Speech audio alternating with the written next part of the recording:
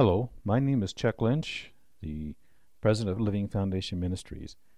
It's my privilege to take a few moments to spend some time with you to help sharpen probably one of the most important areas that we see take place in the lives of people who are having conflict. Most every relational conflict that I've ever seen has at least one of the core issues at the heart of it, namely the inability to communicate with each other. Now, true.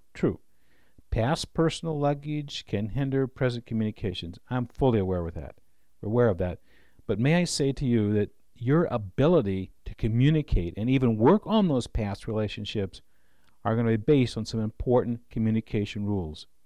In fact, every relationship must establish fair communication rules in order to even function well, whether they have processed their past stuff or not. You see, often we have to establish these communication rules, or guidelines anyway, in order to work through these past issues. Many times, if I'm dealing with a couple that have serious financial or in-laws or children or discipline or even sexual relationship conflicts, before we even are able to get into that topic or those topics, we first have to establish some communication guidelines that we're both going to agree with, or all three of us are going to agree with, so that as we talk through these things, we'll be able to come to some kind of closure.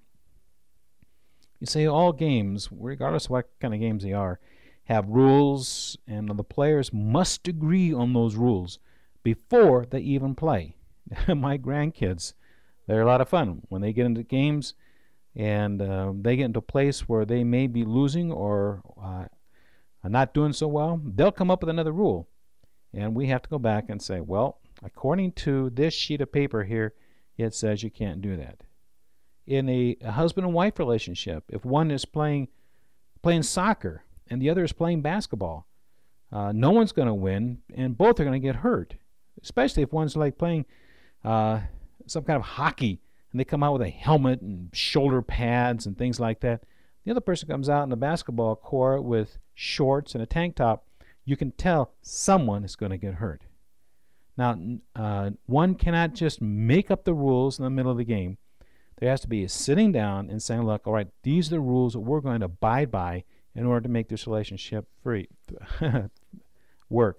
And the reason all the games that we have printed, they've got printed rules right in there, and we have to decide right at the beginning, we're going to go by these rules that are printed right here in the box, on the lid of the box or on paper, or are we just going to make our own rules? Now, the printed rules should be appealed to when there is a misunderstanding or an argument, and that whatever the printed rules say, that has to be accepted. Now, often in relationships, that doesn't happen. We just make up the rules and we do what we want to do. That's why we don't get anywhere.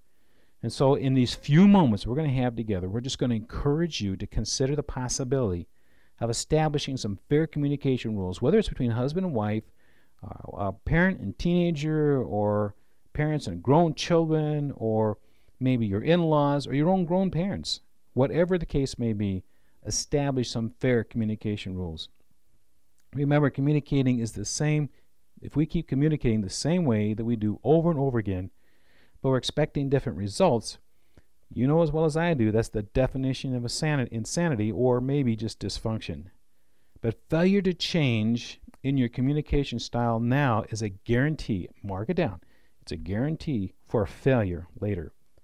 You know, Solomon made it clear in Proverbs 14:12. He said, there is a way, or a procedure, or a form, which seems right to a person or to a man.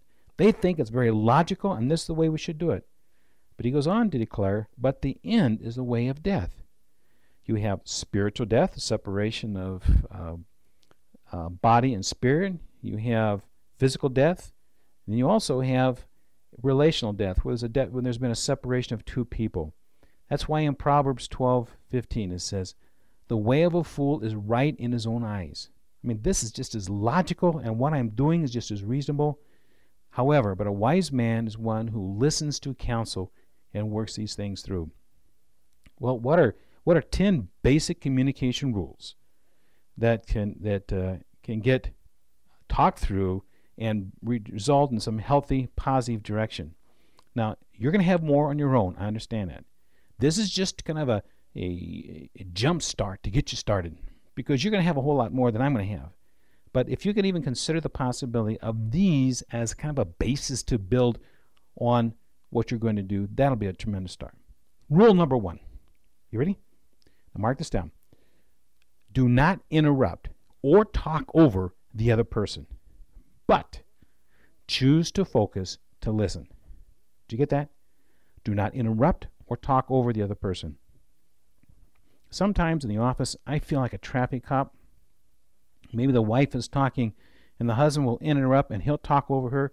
And I'll stick out my hand, palm of my hand towards him. It's like, excuse me, let her finish. And then later on, maybe he's talking and she'll interrupt. I say, no, excuse me, stick out my extended palm and say, please let him finish. And here, one person talks at a time. Now, that sounds very elementary, almost really juvenile. But I'm telling you that because we do not take time out to allow the other person to finish, and I don't mean a dissertation, a long sermon. That's not what I said, but at least a paragraph, at least one complete thought. Why is it important to listen? Well, this may come to a surprise to you, but talking is not the same thing as listening.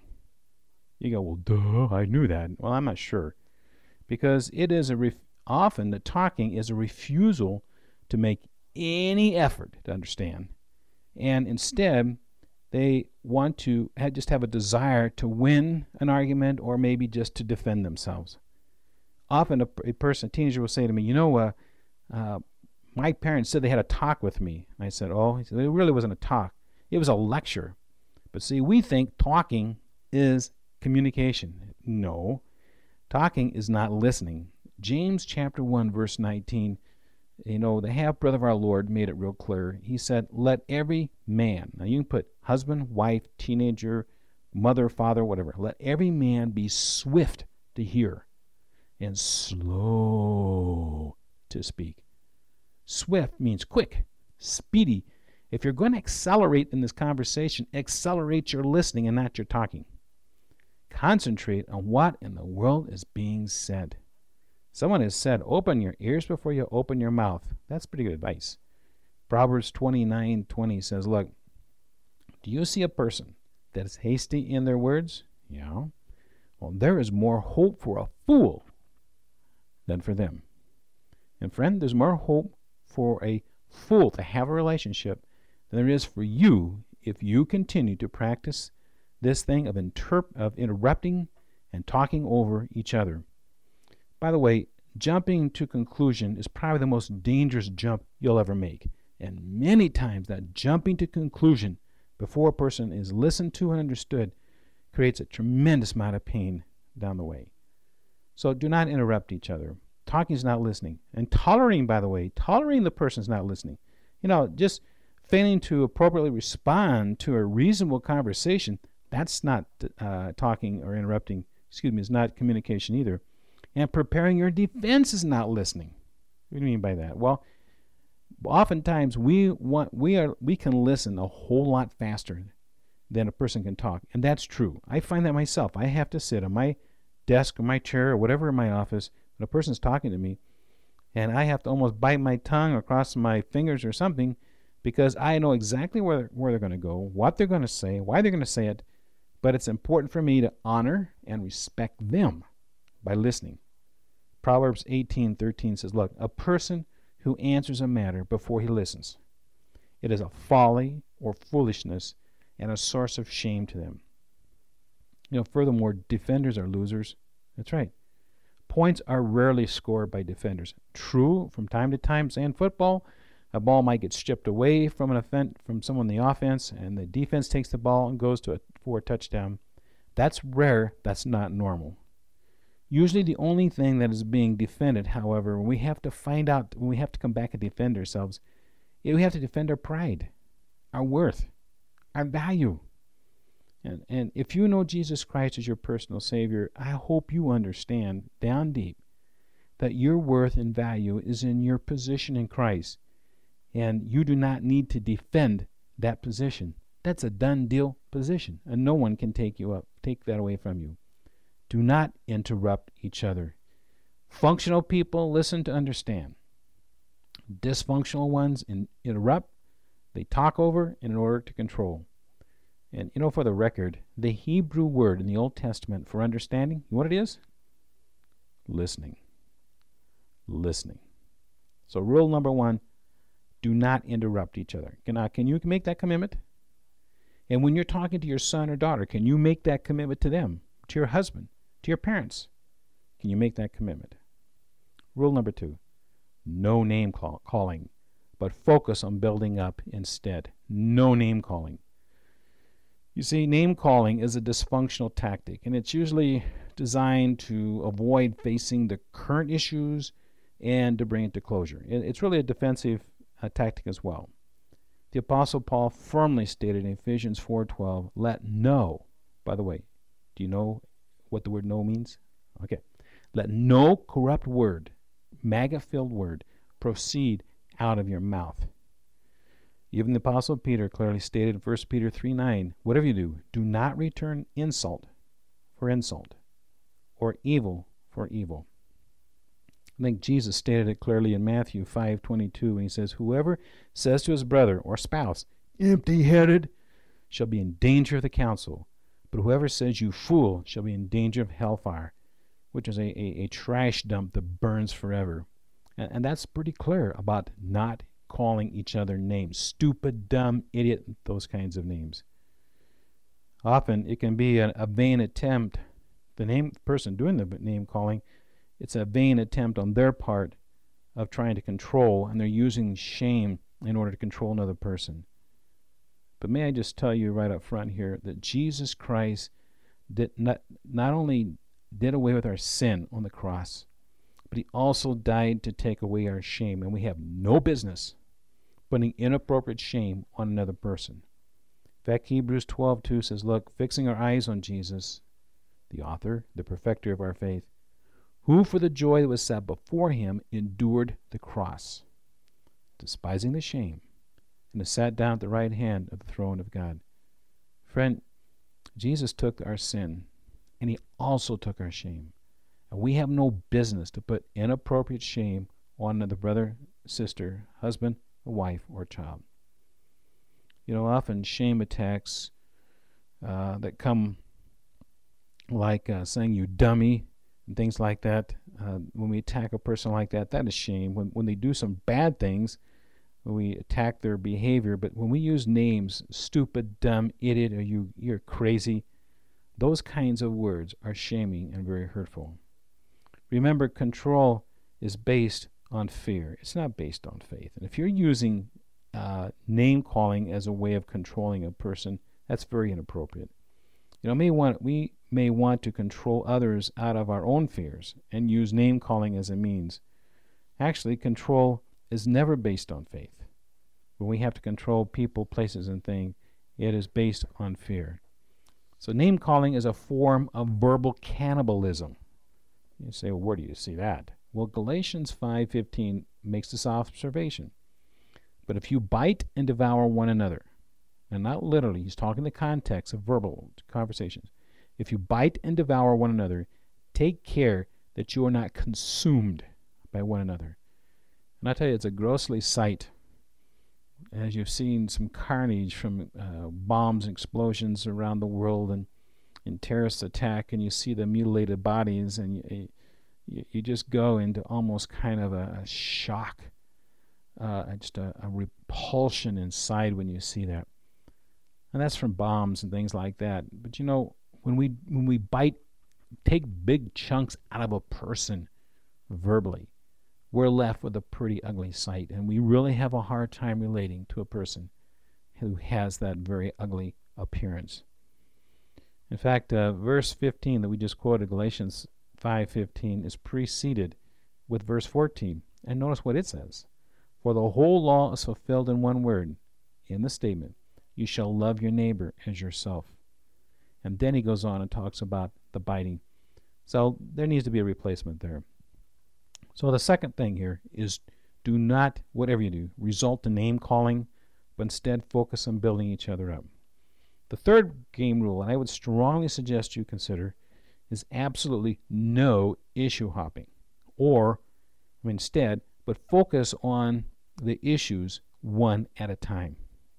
Now, what do you mean issue hopping?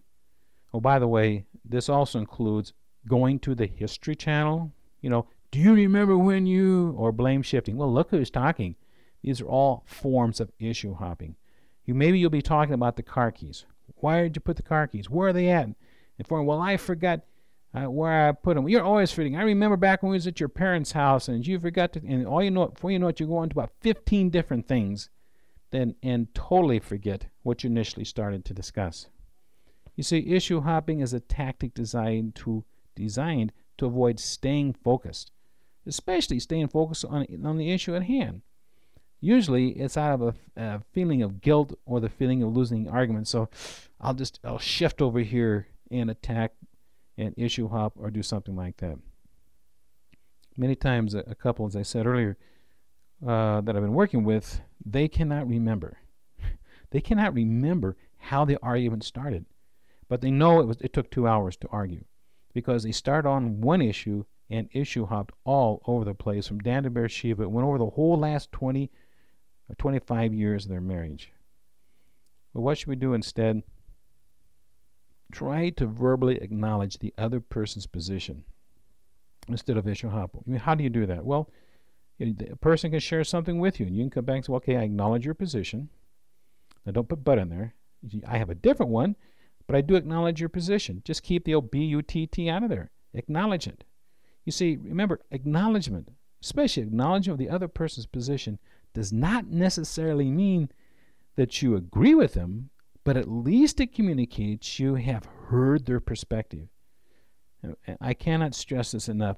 Just acknowledging the existence of another person's position is very often very positive, a very positive step forward.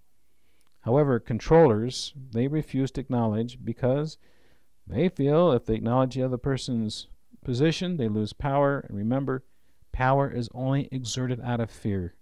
It is never exerted out of faith in that kind of a context. So no issue hopping. If necessary, restate in your own words what you've heard them say without judging it or evaluating it or correcting it or interpreting it.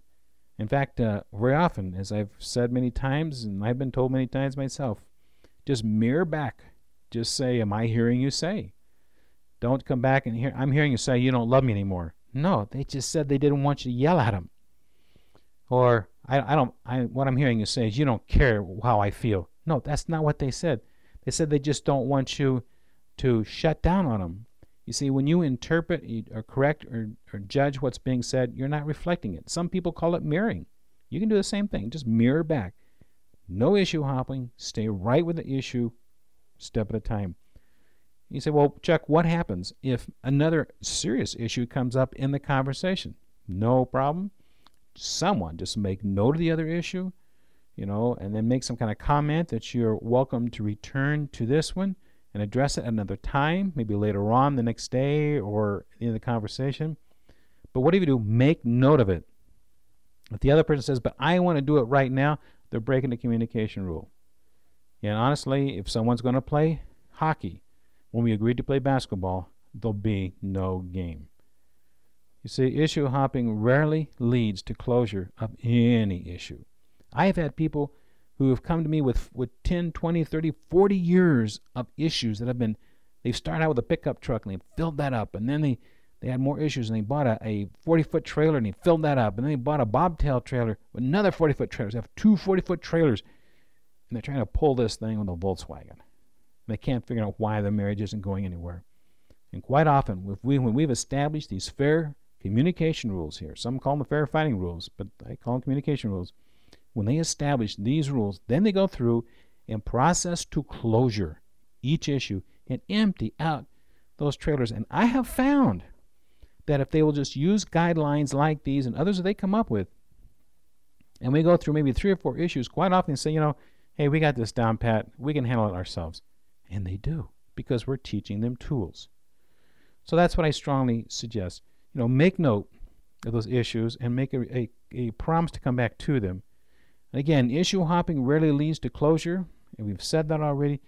And many times it just goes, first they'll start off with the issue, and after the issue they drop down to name-calling, issue hopping, and things like that, and then they drop down to questioning whether or not they want to stay in this relationship. And that's the anatomy of an argument. But if you stay on number one, you will never get down to number three, and that's a promise. So rule number 3, whatever you do, no issue hopping. History Channel, those kinds of things.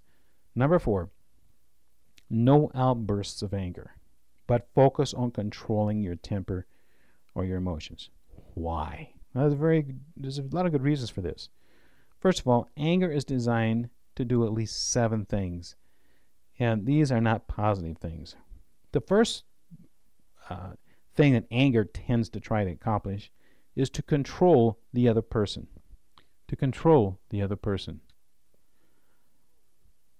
God never designed a relationship for one person to control another issue, because the 9th fruit of the Spirit is self-control, not people, not places, or things control. You see, God calls it lording over another when we tend to try to control them with our anger. We see that in 1 Peter 5:3. As I've mentioned earlier, controllers are usually fear-based, not faith-based. And can I just insert something right here, if I may? Kind of a sidebar. How often I have heard men in very firm and angry tones tell their wives to submit. Submission is a very biblical concept. But you know, there's not a verse in the Bible that tells a man to do that. That's God's circle of responsibility. And when a man does it, he is lording it over, lording his authority and power over another. And God strictly forbids that. Because in 1 Peter 5:3, he says, go on and be an example. And often we will try to control, instead of being an example, we try to control. And God says that's really wrong. Controllers are fear, not faith-based. We've talked about that. And fear-based controllers are usually self-centered. I've never met a controller who's not self-centered. Here is God, the center of the universe, the Lord Jesus Christ. And he gave tremendous flexibility to his disciples. So anger in a negative way can be used to control a person. Also, anger can be used to try and change another person or to manipulate them. And I just strongly acknowledge this right up front, is that if you're using anger to control your children, you're in for a huge surprise and a disappointment. You see, anger never produces an end that is pleasing to God. That's why in James 1:20, God makes it clear, for the anger of man, or a mate, husband, whoever, does not produce the righteousness of God. It never has, it never will, it's just not going to happen. You say, well, but this person really needs to change. This child needs to respond. That's very true. But ultimate change is in God's circle of responsibility, friend. It's not in yours. Why? Because in Philippians 2:13 it says, for it is God who has worked in you to do 2 things. First, to work on your will, both to will, and secondly, and to do of his good pleasure. That's both of those. Another misuse of anger is to avoid the feelings of guilt or fear or other negative feelings. Sometimes you'll mention something to someone and they'll get angry. Well, one of the reasons they get angry is because they're feeling guilty. And so when they feel guilty, that's such a negative feeling, they don't want to feel it, so they shift over to anger. King David did this when Nathan the prophet confronted him for his adultery. David went ballistic over the rich man stealing the poor man's only sheep. Then Nathan said, thou art the man. And immediately David knew his cover was blown, and he finally said, I have sinned against the Lord.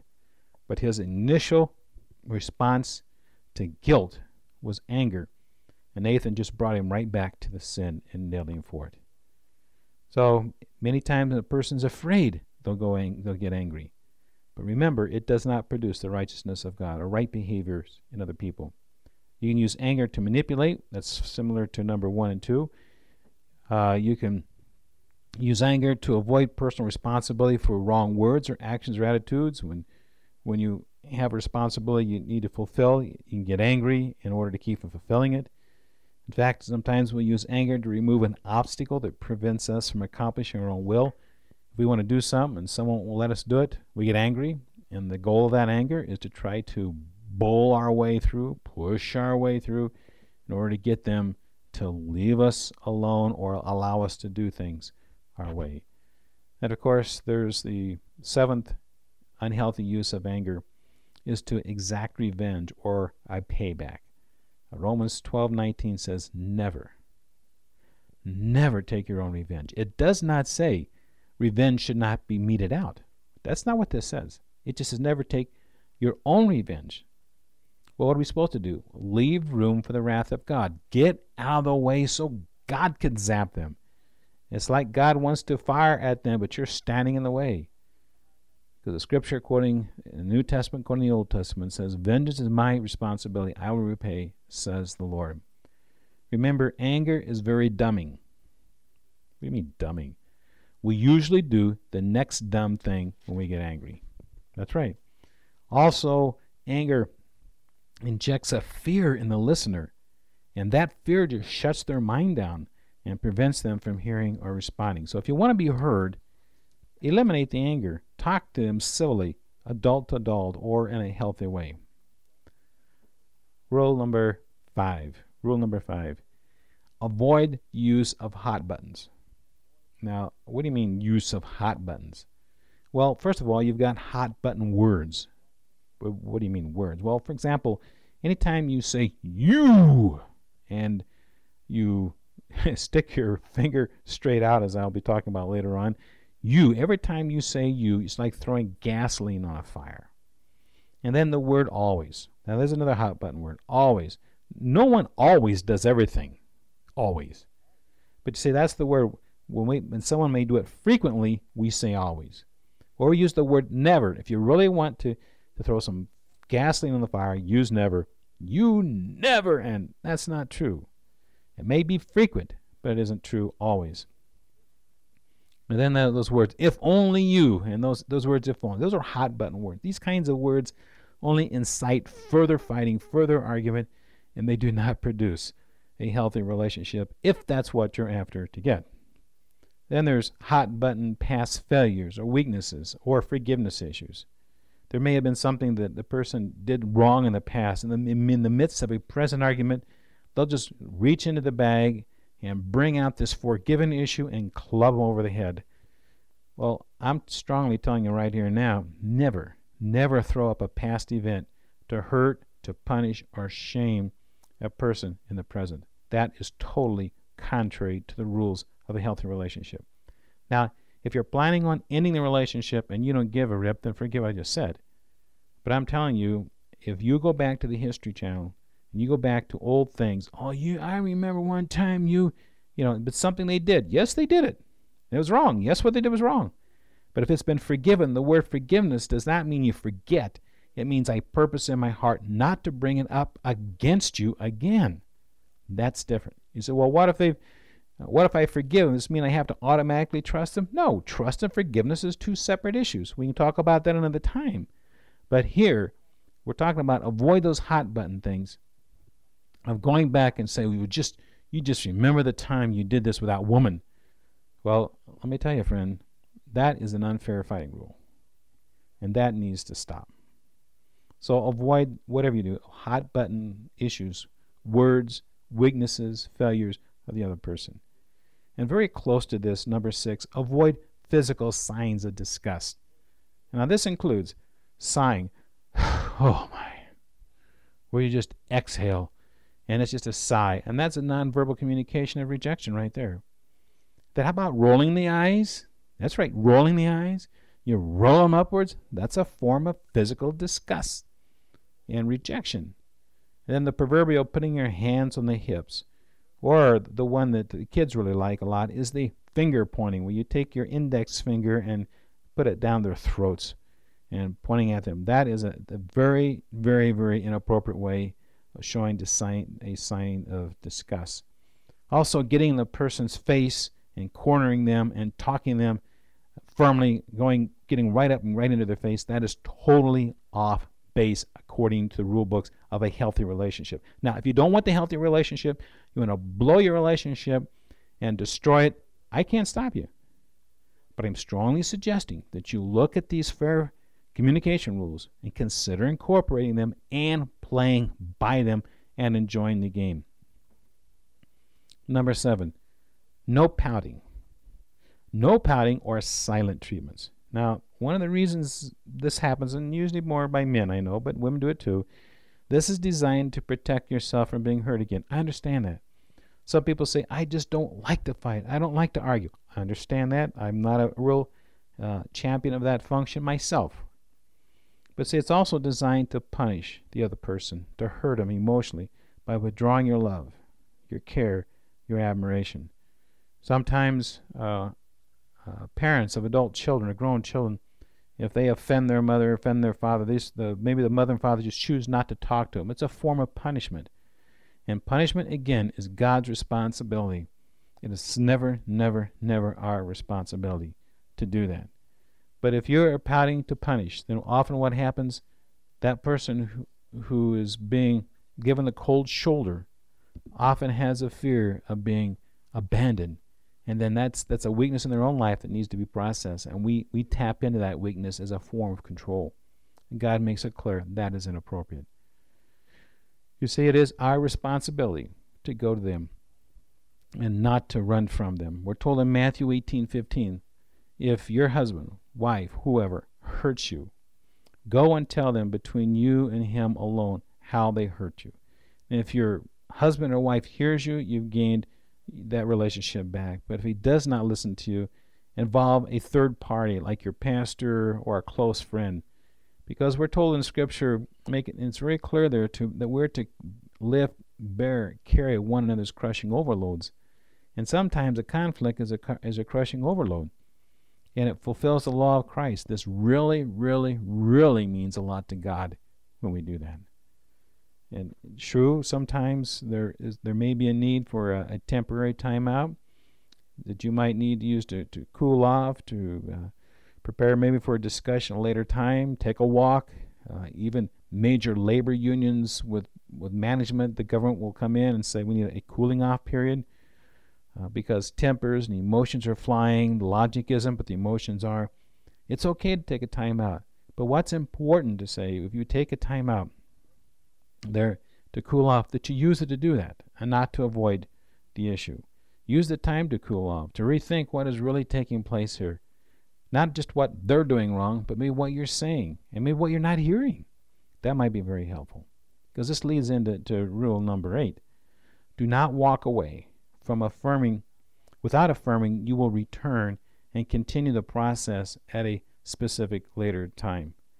Now, often I will have people say to me, they just walk away and then they get followed from room to room, which is the next point I have down here. Do not follow the other person around from room to room.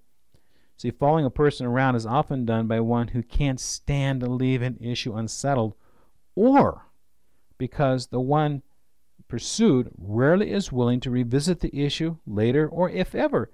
And they just keep following around and saying, you've got to talk about this.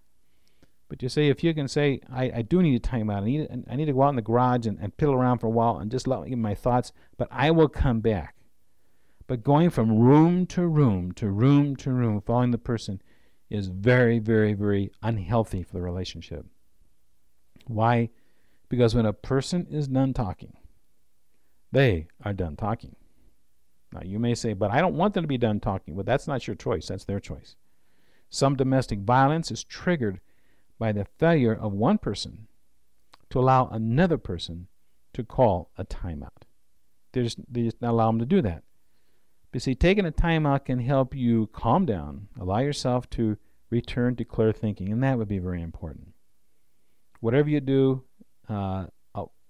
definitely avoid the lectures, the monologues, late night marathon talks.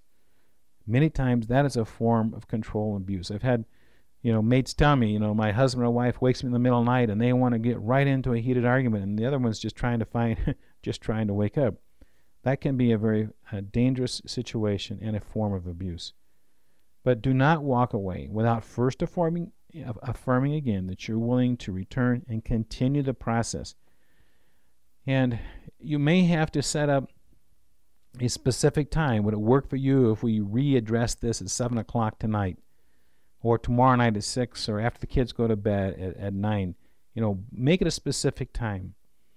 But whatever you do, don't just drop it and try to go away, because no emotion, no conflict is ever buried dead. It gets down in the basement and just rattles around over and over and over again. And that's so sad. Commit yourself to deal with the issues. Can you do that? Can you say, from this moment on, I commit myself to hit head on the issues that are facing this relationship situation I'm dealing with? Because failure to do this will allow the issues to either grow into a monster or just accumulate unbearable luggage. And after a while, you just get tired, and the relationship becomes a form of existence, and there's no quality of life at that point. It is very important in terms of this. Do not walk away without affirming your return, that you honor the other person's time out and some space that they ask for. It's important that you honor that. Again, if they're saying if they want a timeout, they want space, but they say but they're never going to come back to this issue, that's something else. There may be a need, again, here to bring a third party in to help bring some reconciliation. That's totally acceptable here at this point. But whatever you do, make that commitment. You may not like it. You say, well, will they get angry? Well, I've just told you one of the fair fighting rules here, we don't use anger.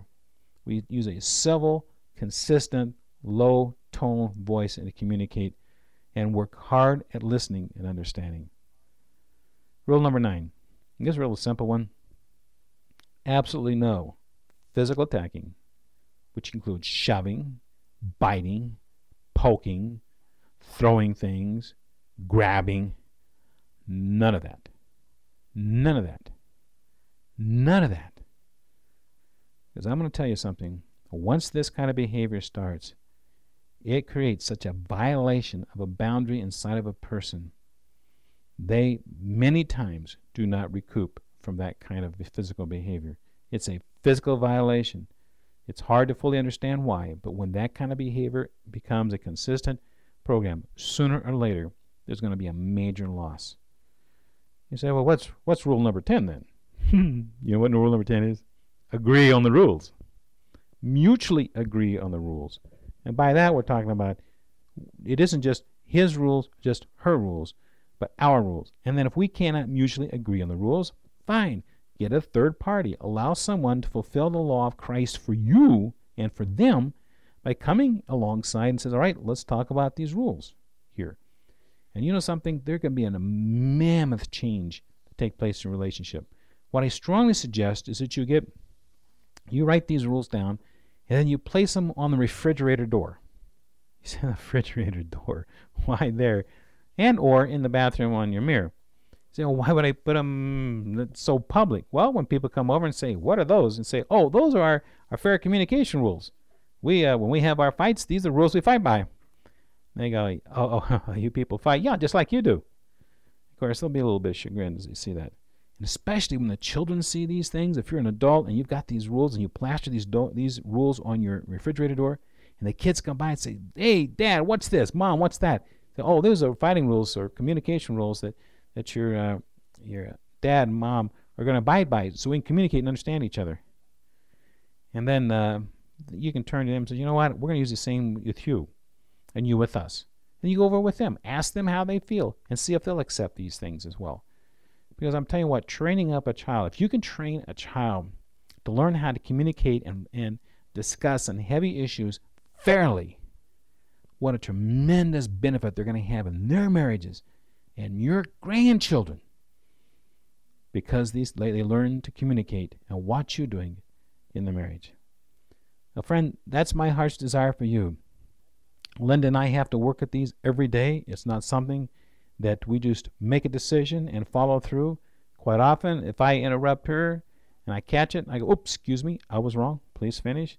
If she does it to me, she goes, oops, excuse me, I was wrong, please finish. Because we do that. We interrupt each other. But as soon as we can catch ourselves, we stop, say, oh, excuse me, I was wrong, please finish. And when we're able to do that, then we're able to listen to each other and try to understand each other. And there's tremendous healing we understand talking heart to heart through these fair communication rules. Thank you, friend. May you go out and enjoy a better communication style with someone you love and have a better quality of life for your benefit in God's glory. Bless you.